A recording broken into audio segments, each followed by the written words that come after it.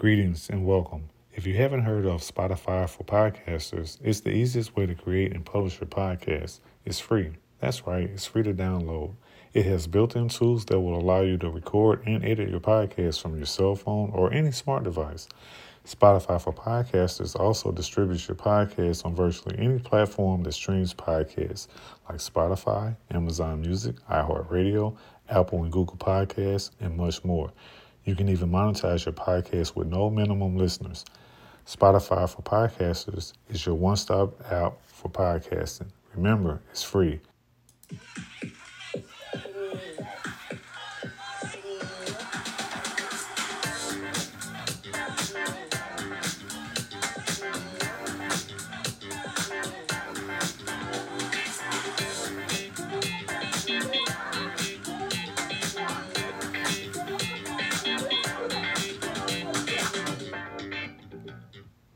Welcome to the Trigger Warning Talk podcast, where we have uncensored conversations, we exchange information, we provide a ton of resources. What we don't do is no therapy. No therapy at all, no therapy allowed. We're not going to talk about doing therapy on this podcast, but we do offer resources for therapy. If you are triggered at any point during this podcast, please, first and foremost, call 911. That's your initial first point of contact for EMS, fire, PD. We have a ton of resources that are going to be listed in the audio and the video portion of this interview, just like we have in every episode and every podcast that we do. So if you need help with domestic violence, trafficking, sexual abuse, we have those numbers and their websites. If you need help with substance abuse issues, whether it be alcohol, whether it be any drugs, we have Alcoholics Anonymous, we have Narcotics Anonymous, and for those that are supportive of those individuals, we have Al-Anon. There's also some other resources that we're going to provide for you. So if you need to contact us, we are available at triggerwarningtalkpodcast@gmail.com. You can always reach out to me through that email address. And we're going to have a great conversation today. This podcast is streamed everywhere that you get your favorite podcast. We are there. I have an extremely important guest who's joining us on the show today. She is my friend, Coach Love, better known as, this is Lovenia Barkley. She's a certified master life coach. She is an author of 3 books. She's a speaker who specializes in creating safe spaces for men. Today's going to be a great show. And she creates these safe spaces for men to be enlightened, encouraged, empowered, and elevated through their Heartwork journey. So remember that word, Heartwork. She regularly participates in forums focused on mental health and self-love, and her mantra is, I am love. She is steadfast in her mission to help others realize this truth for themselves, and this too is why she believes it takes more heart than talent to truly thrive in our journeys. The Heartwork specialist, Coach Love. Welcome to the Trigger Warning Talk podcast. We are so delighted to have you here on the show today. I just want to thank you so much for everything that you are doing with men, because that's important, because men do a lot of things that are not helpful to them. And some of that is because of how they were trained, how they were taught. Who raised you? As our fellow comedian, our brother TK Kirkland says, who raised you? That's a great question. We're going to get into that, but I want to give you the mic because I want you to give us a little bit about yourself before we just jump into it, because this is going to be some heavy stuff. And again, if you're triggered, please call 911. Coach Love, what's going on? Hey, King LP, thank you so much for having me here. Let me first say that I certainly appreciate the opportunity to just share some space with you. Again, the goal, we hope, is that someone will feel enlightened and feel encouraged and feel that they can continue this journey, because I know it's not an easy one to navigate. We're here to make sure that you get information and resources that keep you going. Absolutely. I do spend a lot of time very intentionally looking for new information and researching new information, because I definitely have come to the realization that there are a lot of resources that are missing for men and young boys in the space of mental, emotional, and spiritual health. So I'm on like this huge crusade, to make sure that, if nothing else, that when young men and boys find their way to me, that there's definitely some information and some space that I can create for them. Because oftentimes that is missing in the man's journey. So my hope is that I'll continue to be a resource. And my hope is also that if you find that you don't require a space at this time, that you'll be willing to refer someone to me if you find that they need me as a resource. I'm more than happy to be that. I take the work that I do very seriously. I'm a forever student. People say that I'm great at teaching, but it's because I've learned to be a phenomenal student first, and I always will be. We are ever evolving beings, so there's always something new to learn, always something new to share. And again, thank you, King LP, for having me here today. I look forward to our conversation. Let's jump into it. You focus as a mental health professional, as a certified master life coach. Your work focuses primarily on men. Why is that? Necessity, also divine intervention. I certainly could not have guessed when I was a young girl or even a younger woman that I would find my way into a space that only very specific caters to the male population. Mm-hmm. But, it's a unique space to be in, but I find that it's absolutely necessary. And one thing I realize is that the society and culture advocates all the things that are necessary for mental, emotional, spiritual health for women. But there's not a lot of conversation, not enough resources and conversation and information being made available to boys and men. And I find that just so disheartening because society and culture is charging men to be so great, but we're not actually fully equipping you guys with what you need to be that. So, I'm here to add my 2 cents, which is a very big 2 cents, I might add, to make sure that there's a different narrative that's created for boys and men in that space. What ages do you work with men? I've had clients that were as young as my son, 11, and I've had clients that were old enough to be my father. I don't particularly have like a set age that I specify, because the reality is that if a young man or a boy or an older man finds that they need a resource, if someone refers them to me, I'm not going to be the person that turns them away. Okay. You call yourself the Heartwork specialist.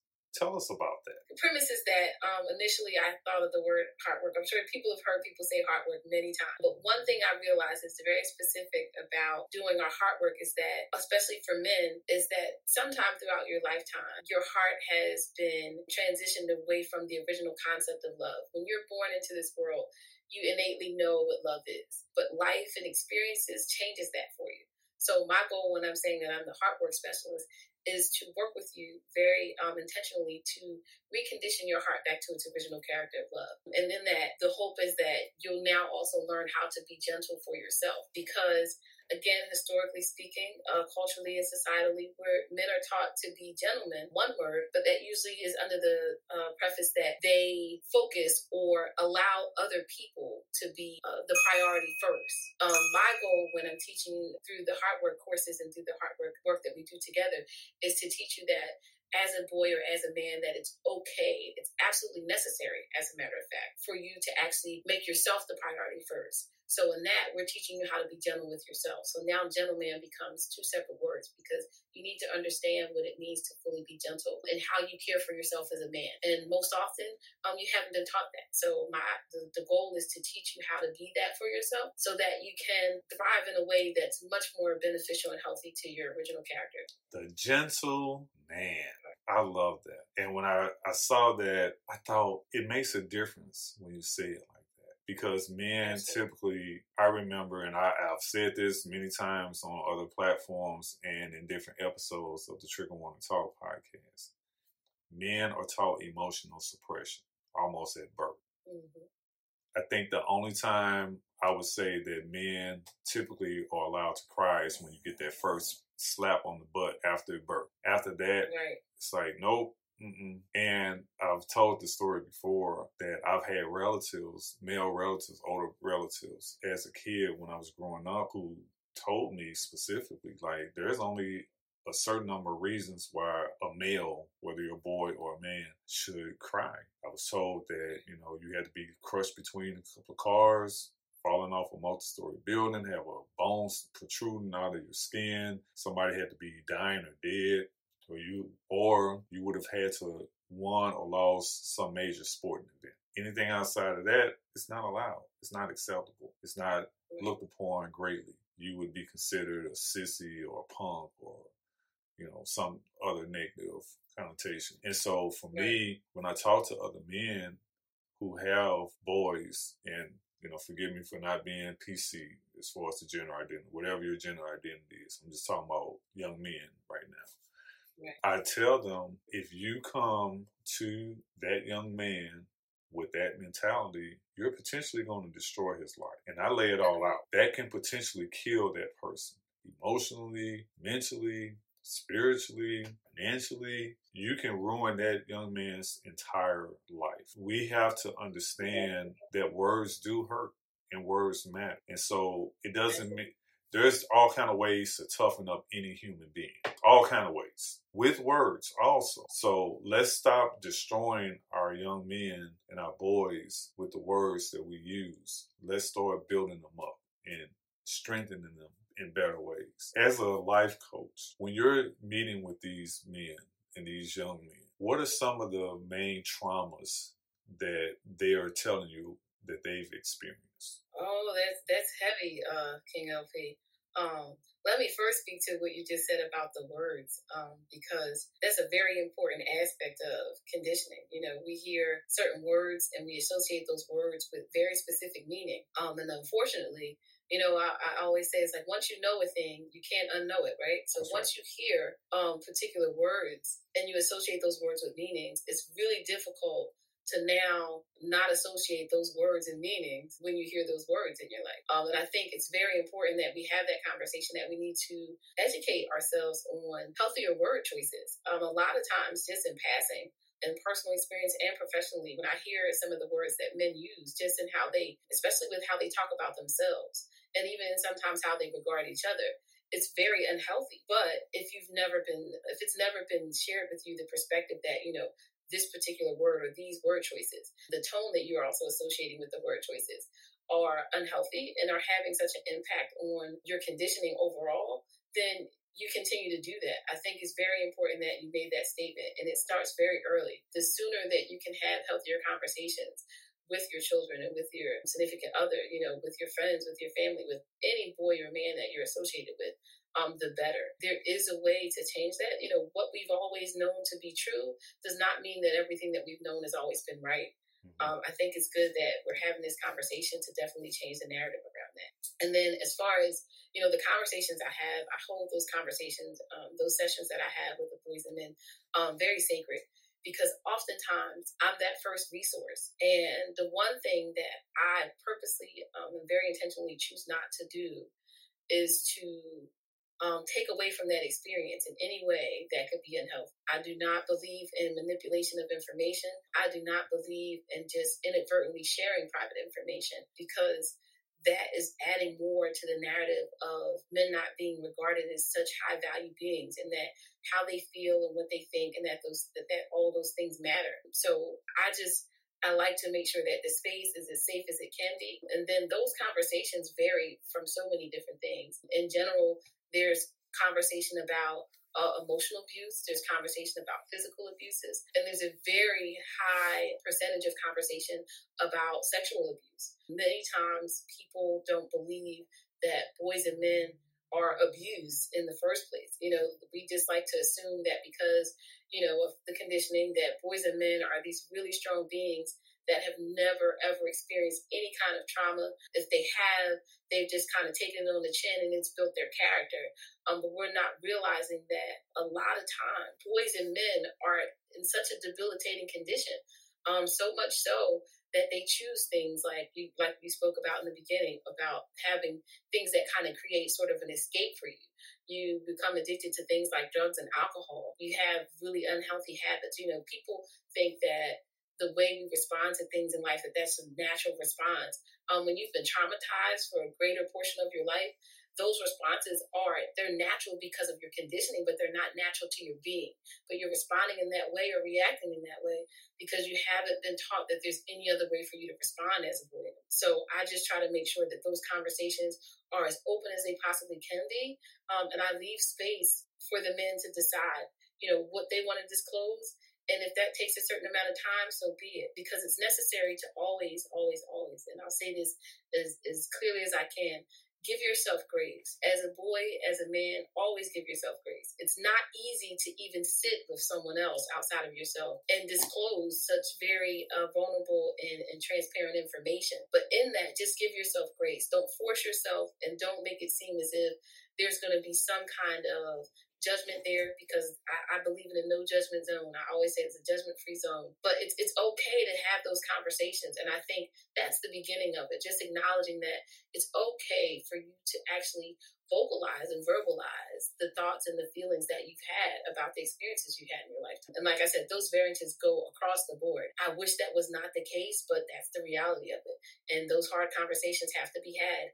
And there has to be some warmness incorporated in that, because it's very difficult to suddenly decide to not any longer suppress who you've been all your life. So it's a hard conversation. The energy is very intense, and it's necessary. So we do what we have to do in those sessions. And the goal is that you come out being better, not doing better, because we're not human doings, we're human beings, but that you come out being better than you've been prior to those conversations. This is the Trigger Warning Talk podcast. We want to thank you so much for all the words that you are sharing with us. I want to jump right into the thick of this conversation, because when we talk about abuse, men don't typically want to talk about certain abuses. And those are related to sexually based offenses and domestic violence, in terms of the man being person who's receiving the domestic violence, not the offender. They're the ones that are being assaulted. They're the ones that are being battered, physically, verbally, all across the spectrum of DV. So I want you to enlighten us on those conversations and those interactions with your clients in regards to domestic violence and sexual trauma. Because for me, I know that all the guys that I talk to from the different men's groups that I'm a part of, like on Clubhouse and other platforms, when we have these discussions, that's kind of one of the quietest periods when we have these discussions. Those are where I call them the iceberg conversations. You'll get 10% of that conversation only. The 90% is where the shame and the guilt and the judgment and the pain and the trauma, all of that stuff is. And so I always say, let's flip that iceberg upside down. Let's get some scuba gear and deep dive into it. Let's jump right into that. For you being a certified life coach, when you're talking to these men and these young men about domestic violence, let's start with that. Those conversations have to be like gut wrenching for you as well as the men, because I know with the men, a lot of times we're looked at primarily, in almost, I would say 99% of the time, we're looked at as the offender, and in a lot of cases we are. What say you about that? There's a great truth in that. More often than I think people realize, young boys and men are actually the victims of domestic violence. I think, of course, part of that happens through their conditioning. You know, when you're younger and you're taught to suppress your feelings and not to express any of your feelings, particularly like anger or any level of like sensitivity, you kind of desensitize yourself. You become really numb to feeling, let alone expressing it. But then there's also this thing, particularly if we're really gonna get into it culturally, for men that are melanated, there's like this big stigma that like you guys are monsters. So there's always this idea that however you're feeling, you have to suppress that. And sometimes in that suppression, though, because of the fear of what the outcome could be or the consequence, because you choose to express yourself, some men are more afraid of that than they are of in the moment just sitting and allowing themselves to be victimized. Just because, think about it, there's already such a really high incarceration rate within our community. So if your thought in the moment is that, you know, if I react or I even remotely respond to what this girl or woman is doing to me right in the moment, I could spend the next 10 or 15 years of my life in jail. And then you know what other door that's going to open. A lot of times men that are incarcerated, and especially young boys and men that are incarcerated, they're more often than we realize, again, subjected to sexual abuse and sexual violence. So when you think of the big picture, it's not a pretty one. So sometimes you, as a boy or as a man, they're minimizing themselves in the moment because the big picture that they have is much more scary than the fact that right in the moment, this person could be belittling them or physically assaulting them, because they know, there's this saying, out comes the beast. They know in that moment, if they really choose to respond the way they may really innately feel, there's a heavier price to pay. So unfortunately, again, they allow themselves to be the victim. And over time, of course, if you've done that for several years and for most of your life, you did that as a child, and then now you're an adult that's doing the same thing, that is definitely impacting your mental, emotional, and spiritual energy, because you're really not being allowed to live out as you innately are as a boy or a man. So that becomes very difficult to even have a conversation about. Those conversations, again, are very heavy, very intense. And there are many times, most often after sessions, I have to kind of like decompress, because there's a lot of things, there's a lot of information and a lot of energy being exchanged in those moments. And it's very hard, because you don't know, where the conversation is going to go. You know how the conversation starts. I know what questions I ask, but I never know exactly where the conversation is going to go. And sometimes it's very difficult to just even listen, just because, I'm a very empathetic person. Sure. I always have been. So, you try not to, I know not to internalize the information, but just as a human being, you can't imagine the amount of suffering that men and boys endure throughout their lifetime. It's almost unreal. I had a conversation recently with a friend of mine who actually talked about his journey through domestic violence as the perpetrator. And I also have another guy, friend of mine, who talked about his journey through domestic violence as being the victim multiple times. And I say victim because that's the word he used. And we're going to talk about terminology also, because I always love hearing, and we talked about this before, but I always love hearing how people define that word for them, whether it's victim, survivor, and we'll get into that. Mm-hmm. Those two conversations were on polar opposite ends, but these were men who were talking about how they became either the perpetrator, how they became someone who was victimized by it, and they all met in the middle.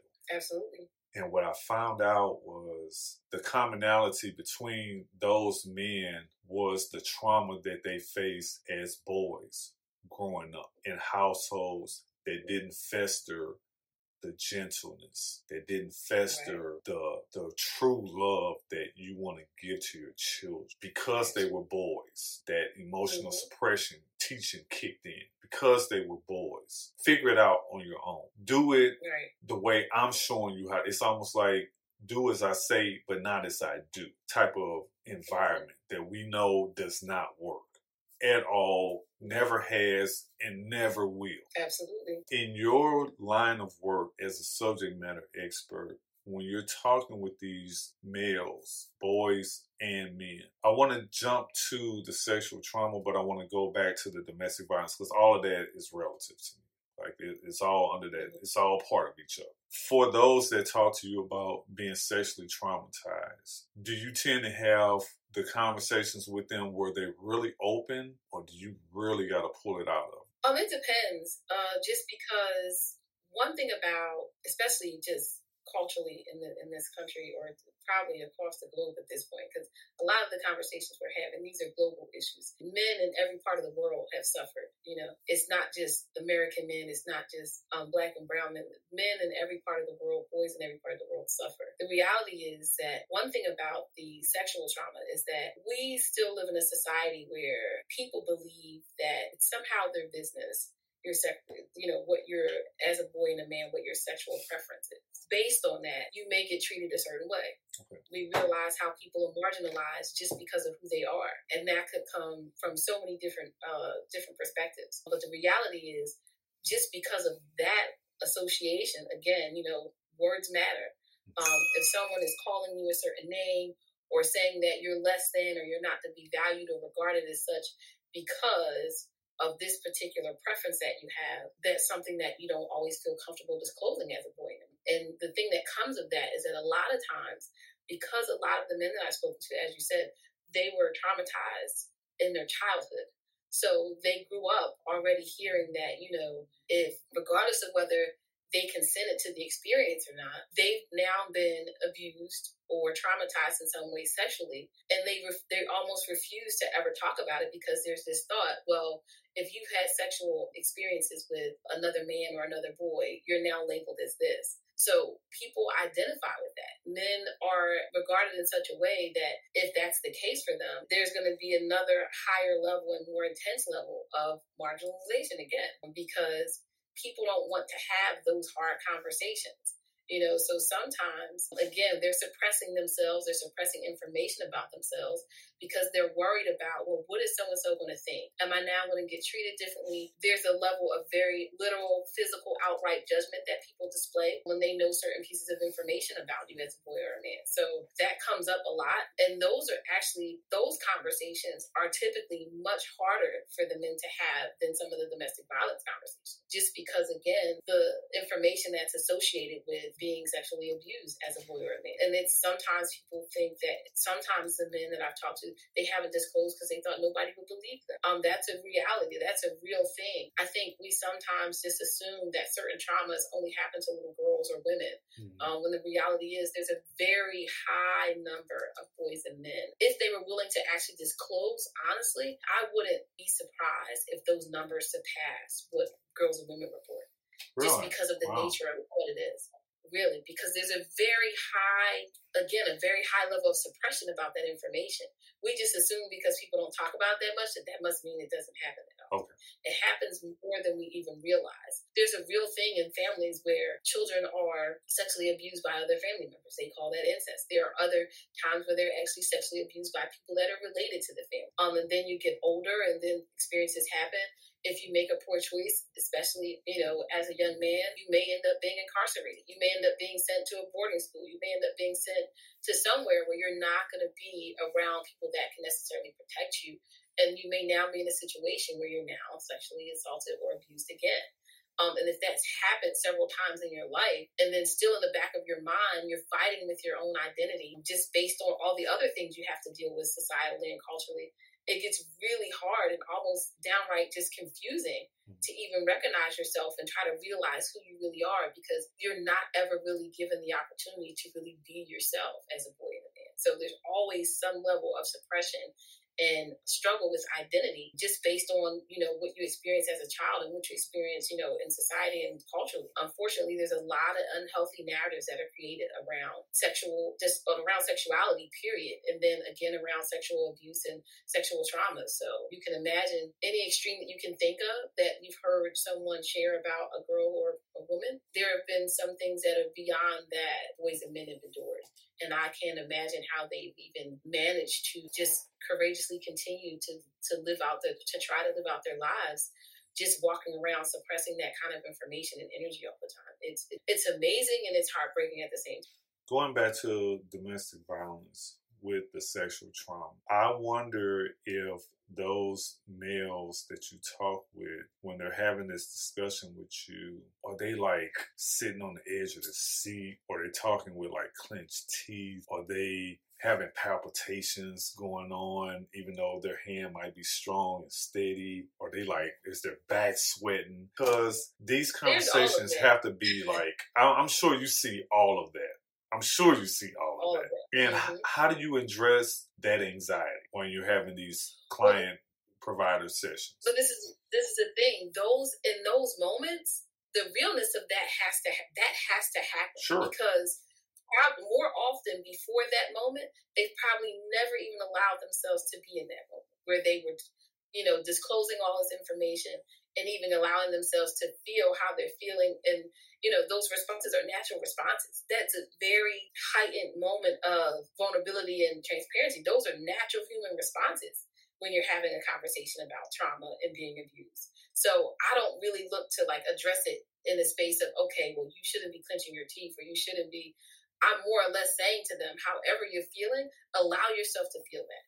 Don't hold that part back. I share with you probably that I typically say to the men, if you're not ready to be fully honest and fully transparent about your experience, then it's not a time for us to have a conversation. Absolutely. If you're not ready to literally break yourself wide open, it's not time for us to have a conversation. I also say to them, if you're a man that does not believe that you're supposed to cry, then you are certainly you're going to be upset with me probably at the end of our session, because you are going to cry. I do not, my preference is that when you get to this space, when we finally create this safe space for you, that you feel so safe here that you open yourself all the way up. So whatever comes of that, I'm going to fully allow you to live in that moment. Okay. So if that means that you're screaming, you're crying, sometimes you may not stay on the chair.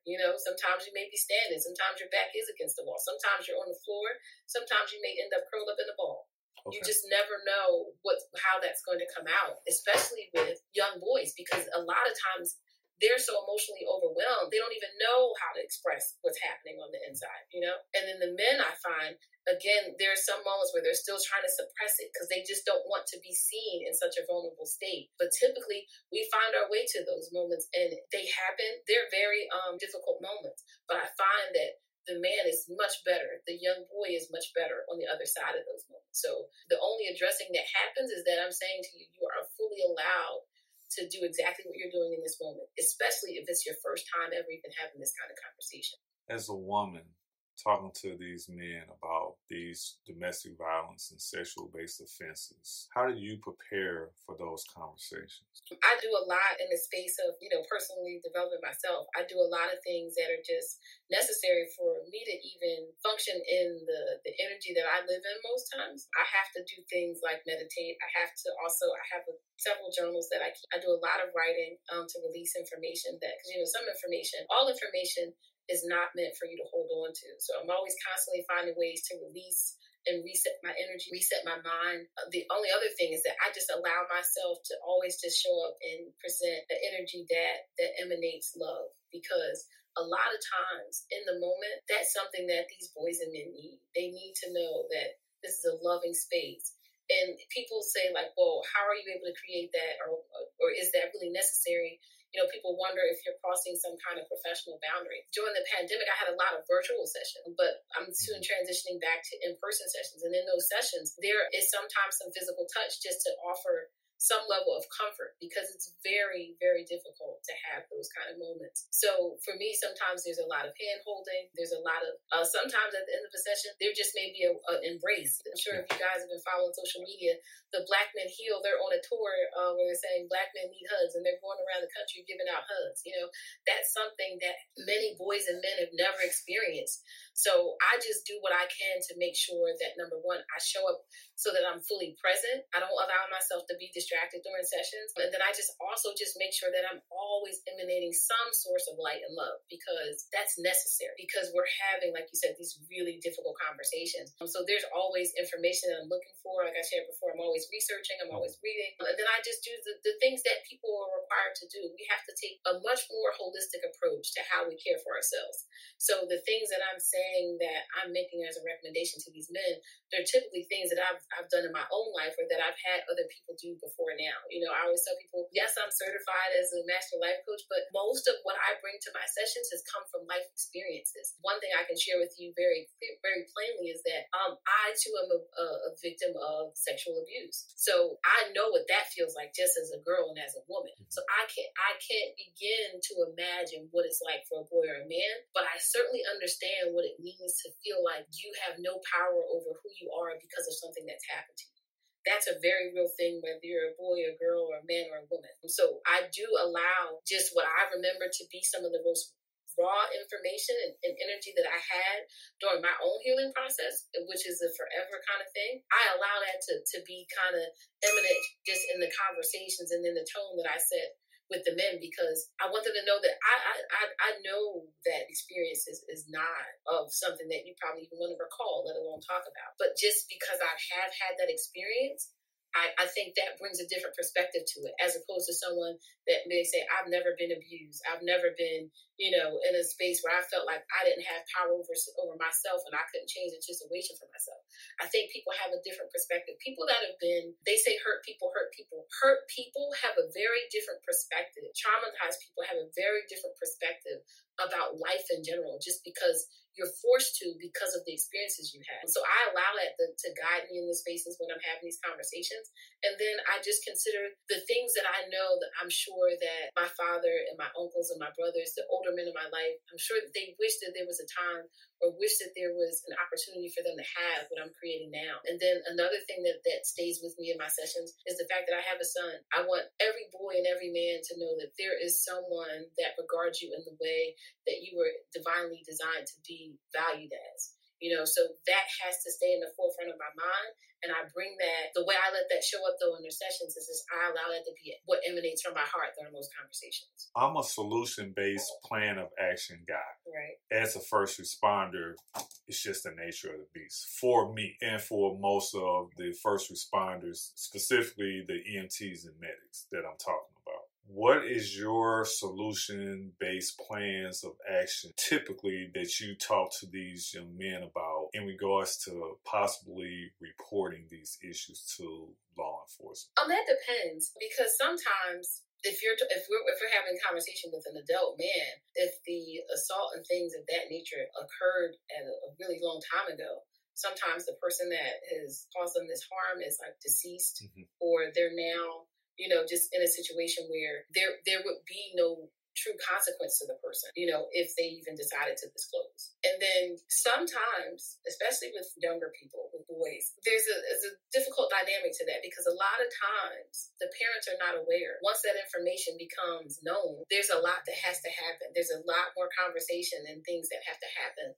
before there's even this idea that there's going to be a decision made that, okay, you're going to now make a phone call to someone, or you're going to now, fully disclose what's happened to you for the sole purpose of the people that have done this, or the person. Sometimes there's multiple people, but that you want there to be some sort of consequence and some sort of responsibility and accountability held for these people, right? Yes. But that varies. It's case by case, because sometimes, even though they're disclosing this information to me, that doesn't mean that they're ready to disclose it to law enforcement. Okay. Sometimes they're not even ready to disclose it to the people that are closest to them, which could be their parents, or, the adult men. It could be their significant other. It could be their children. A lot of times that information, if that's the first time it's being disclosed, it's very difficult to say what the solution will be in that moment, because it really just depends. Not everybody's ready for the full disclosure. You know what I mean? But we're going to get law enforcement and court people involved and all those kinds of things. And then there's also this concern that if they disclose, that there may be some sort of backlash. So, I'm a big person. I'm big on safety first. We have to consider what's going to happen if we take these steps. That's a very unique and very open conversation. And just depending on what they feel is best for them, because it's not for me to choose and say, hey, because you told me this. Now, depending on their age and just depending on the environment and depending on if the abuse is ongoing and things of that nature, there's all kinds of factors that come into play. But just depending on what that information is based on that particular person, my innate response sometimes is, we need to be calling 911 right now. We need to be calling the hotline. We need to be calling this person. We need to be calling the principal. We need to be calling, everybody. But they have to come to that on their own. And sometimes, honestly, that is not always the end result of that conversation, because there's so much more that can happen once that information is released. A person has to be ready for that. It may seem like, because you know a thing now, we got to go do a thing, and we got to go do it right now. Mm-hmm. It's a process. And I also know that from my own experience, it took several years before I even initially disclosed the first time to anybody.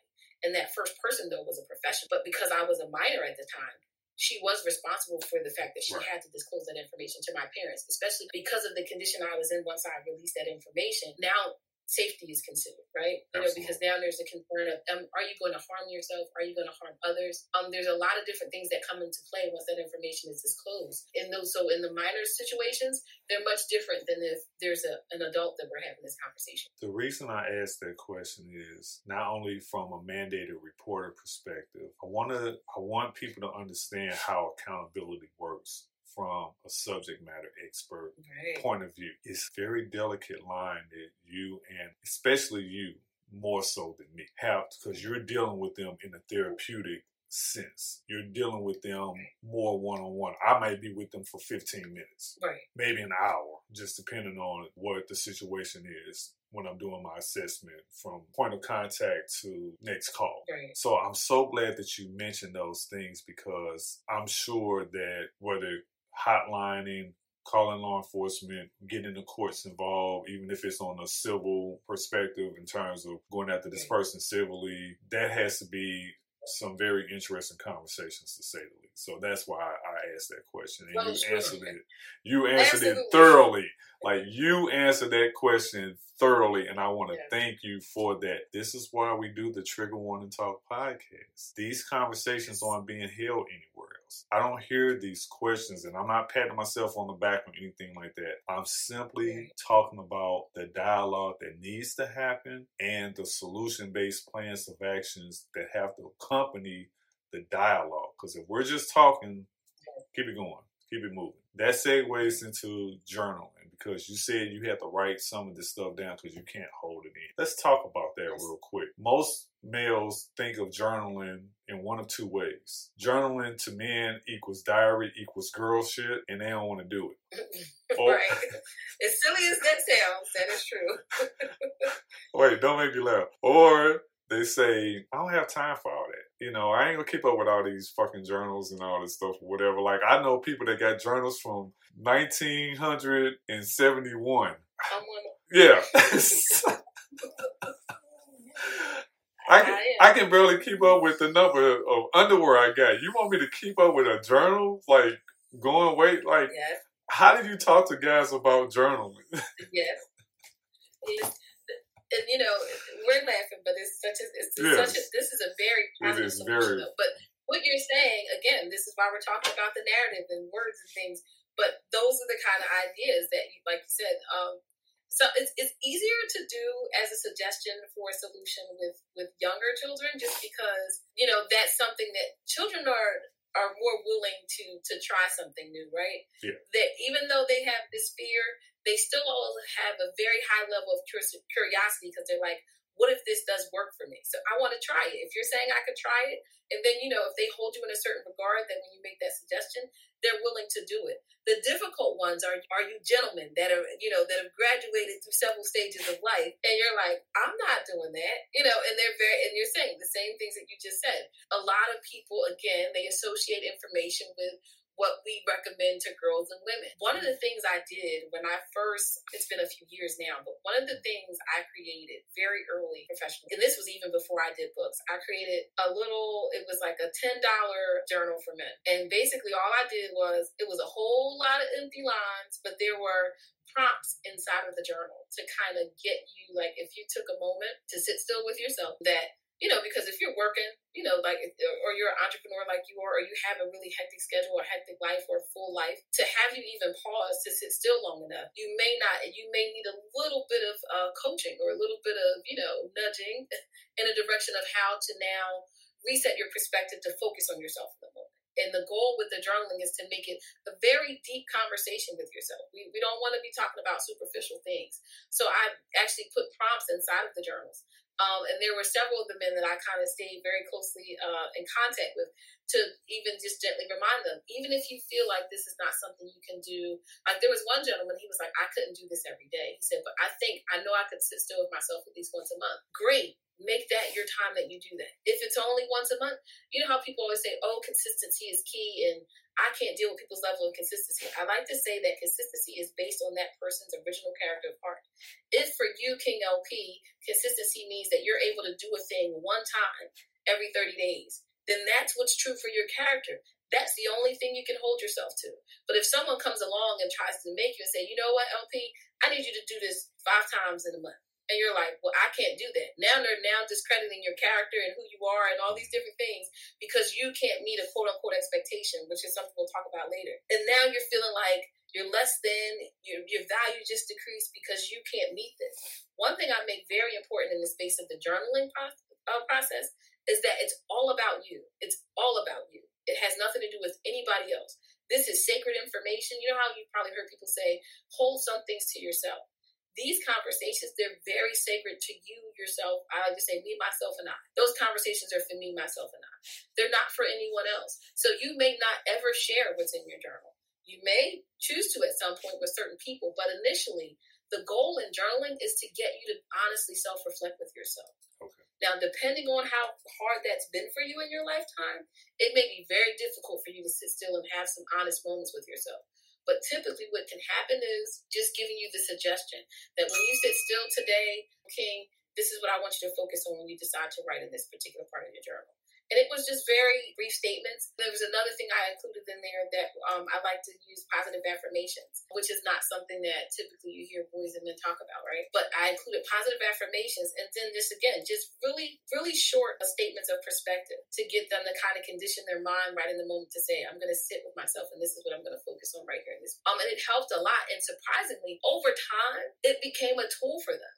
And it became something that they really appreciated and respected and became part of their, their solution-based options, just in how they dealt with themselves and how they even navigated their lives on a day-to-day basis. So it's possible to certainly use that as a solution. It can be very helpful and very insightful. It can create a very high level of relief just in a moment, because maybe, like you said, we're not always available 24/7 to people that need us as a resource, right? Mm-hmm. But they will remember me when they say, you know what, this is the journal that Coach Love recommended. This is the journal she gave me, and I'm going to use this. I respect what she's offered in the past, and I'm going to try this to see if it works. And then now when it starts working, I'm getting this phenomenal feedback. So it's something that I recommend that men do, period. Journaling could be a thing that you start now and continue throughout the rest of your life. It may be something that you do periodically. Maybe you're just at a very crucial time in life, or you're going through a very specific transition where you need to release. And that means that you want to release, but maybe you don't want to tell Coach Love, right? Maybe you don't want to call King LP on the hotline and tell him. But you can sit with yourself and always be comfortable in that, because that information is all for you anyway. It's between you and whoever you believe the higher power is that brought you to this space, right? So use that, because that's the one time that nobody can judge you. Nobody can take that information away from you. Nobody can use that information to manipulate you in any way, shape, or form. So I like to say, value yourself enough, love on yourself enough as a boy and a man to give yourself that. Because one thing I say that every man deserves, every boy deserves, or every human deserves, we all deserve the opportunity to recondition the character of our heart back to love. The way you do that, have honest conversations with yourself.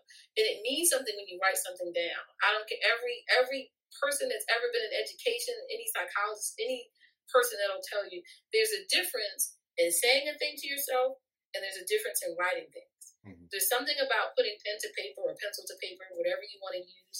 And it's different from typing, because I don't recommend you just get on the computer. I had one guy say, well, can I just put it on the computer and type it? You probably can, but the impact's going to be different.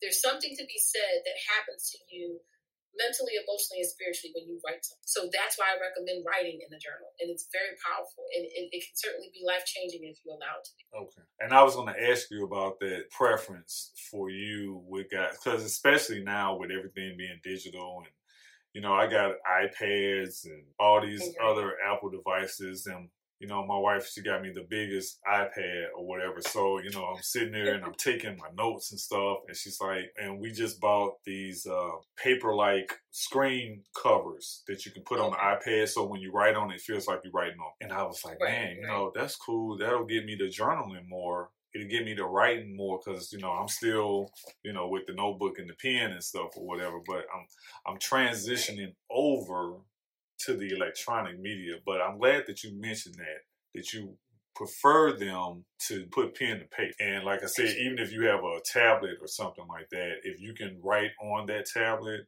that's still the equivalent of writing on paper, I would presume, instead of typing. So I'm glad that you mentioned that. I want to jump... Only in the space that take away the digital part, because something about the screen does something different to you mentally, emotionally, than if you just have you and pen and paper. And then, like you said, because of the fact that we're so technology-based now, the goal when you're with yourself, you've heard me say before, is to be as naked as possible. Right. Yeah. You remove all the objects, you remove all the things, and you allow yourself to have as a sacred a moment as you can with yourself.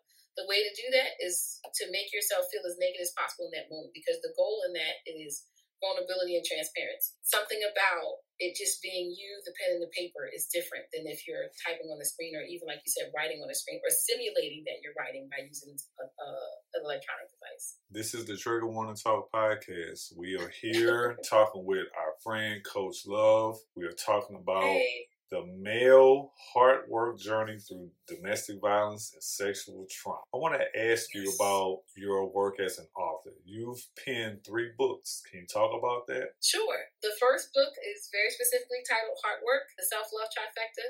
And in that book, the subtitle is The 12 Benefits of Practicing Forgiveness, Gratitude, and Positive Affirmations. I believe that that's the foundation of you reconditioning your heart back to love. We have to learn how to practice self-love in a way that's wholesome and that's natural and that's really unique to our character at heart. Everyone is different. So we should be practicing in a way that's going to be the most beneficial and, like you said, the most solution-oriented for each of us. And I actually specifically wrote that book first because I wanted that book to be something that everyone could read. Because even though I very specifically work directly with boys and men, we all have, as women, we're all connected to a whole lot of boys and men, right? Mm-hmm. So that's work that we all need to be doing just on ourselves, right?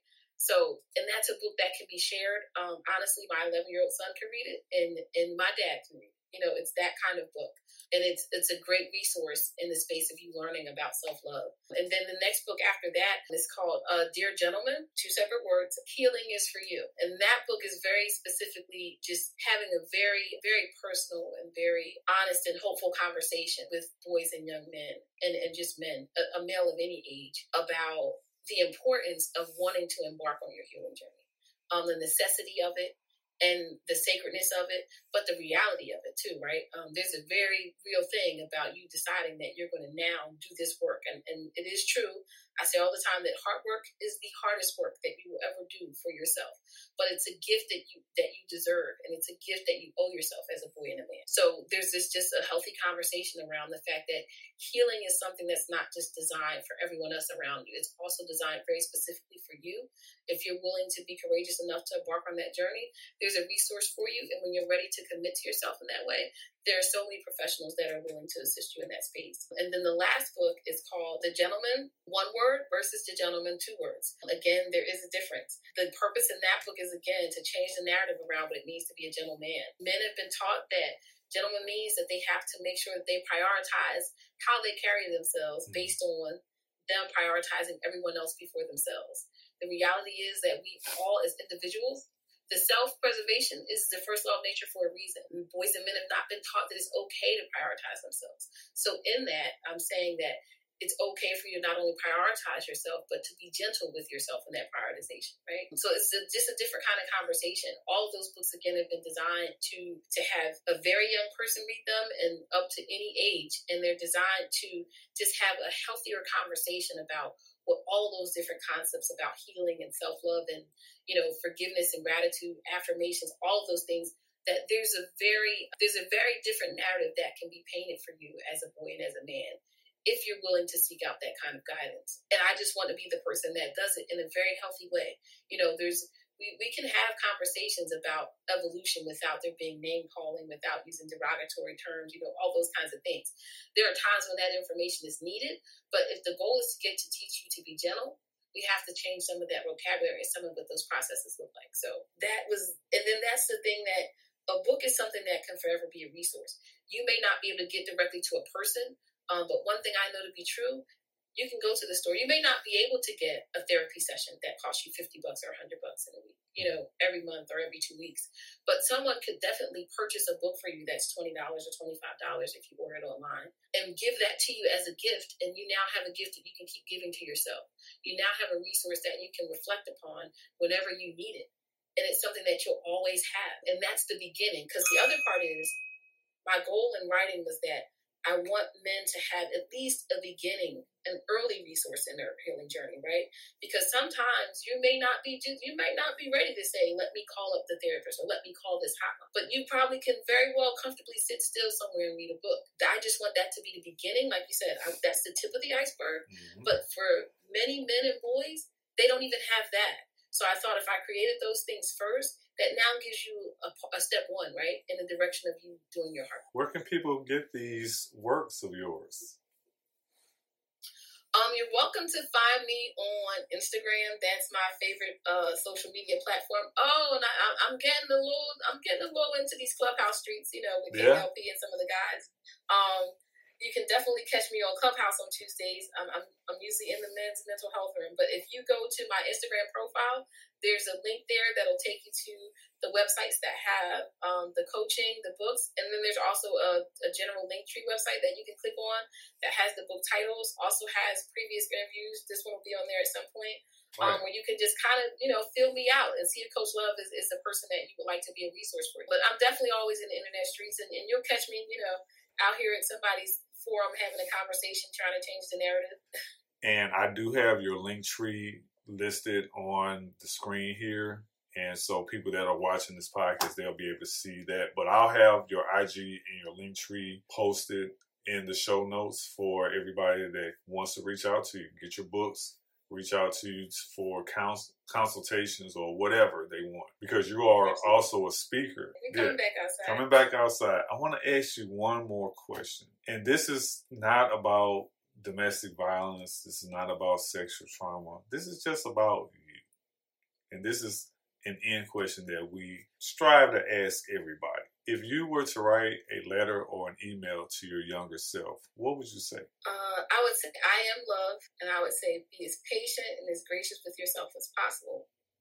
And you have everything in you that you need to do and be whoever you want to be. That's awesome. I love it. Coach Love, I want to personally thank you not only for being a guest here on the Trigger Warning Talk podcast, you being someone who focuses your subject matter expertise on men. That's just so touching to me because, again, we don't like talking about our shit. And it's like finding the needle in a haystack when it comes to being able to not only get those men to see you because you're a woman. So I'm sure when they come in contact, they're like,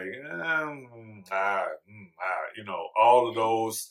I'm sure we could probably talk for another hour just about all the negative stuff that you've encountered when people hear about you as a provider for these mental health issues, as well as when they see you in person.